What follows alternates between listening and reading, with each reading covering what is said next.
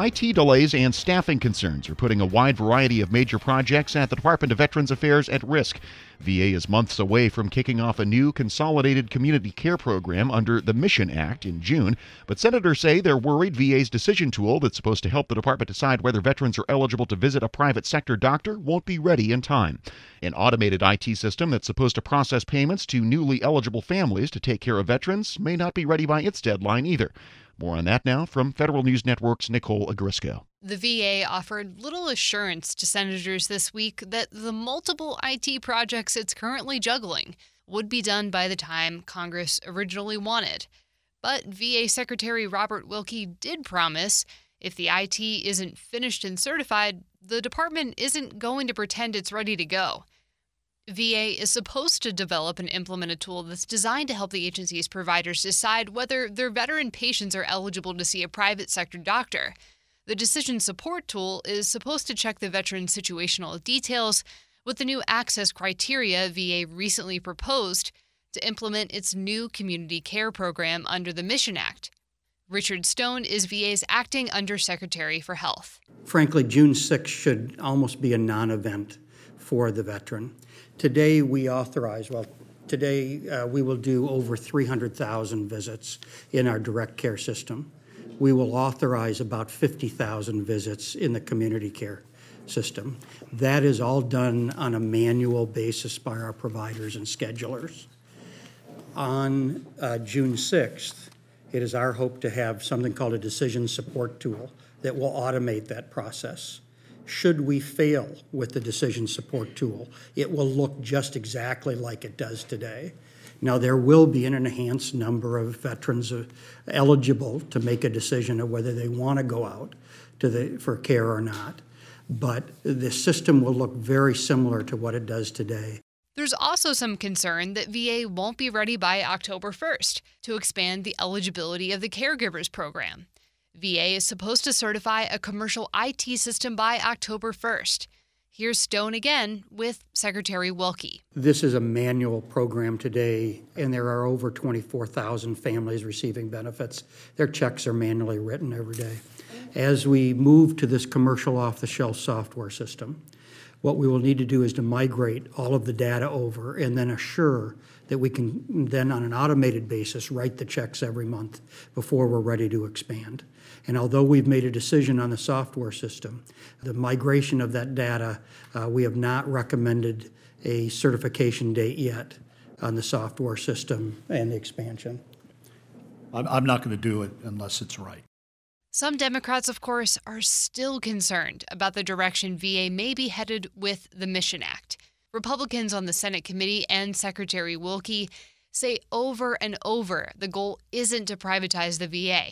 Committee Chairman Johnny Isakson. I think I heard without exception at our hearings with the VSOs, we ain't going to privatize said 100 times.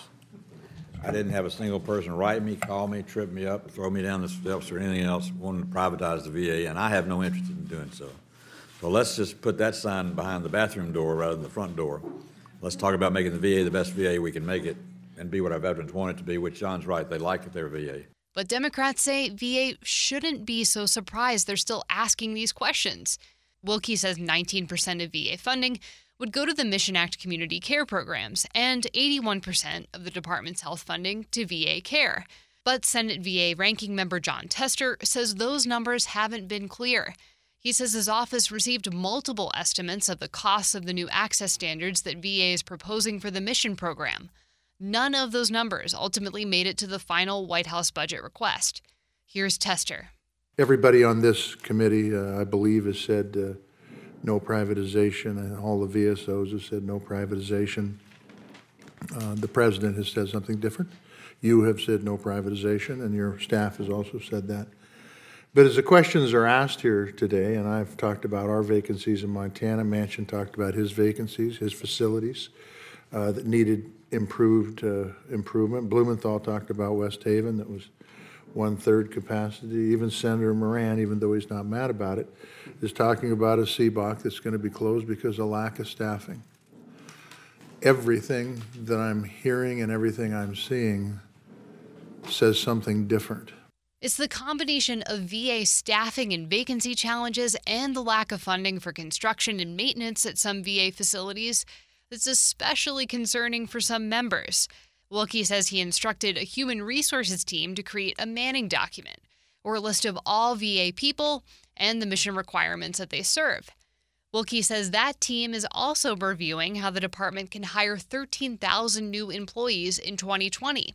Wilkie says the student loan repayment and relocation tools that Congress authorized when it passed the Mission Act are a start. But Wilkie has other ideas. I want to come to this committee and talk about it. I have something like a Veterans Peace Corps to get medical professionals out into areas like rural West Virginia, Western North Carolina, and provide the means to serve those veterans in communities that are hard to reach, yet provide the highest percentage of service of anyone in the country.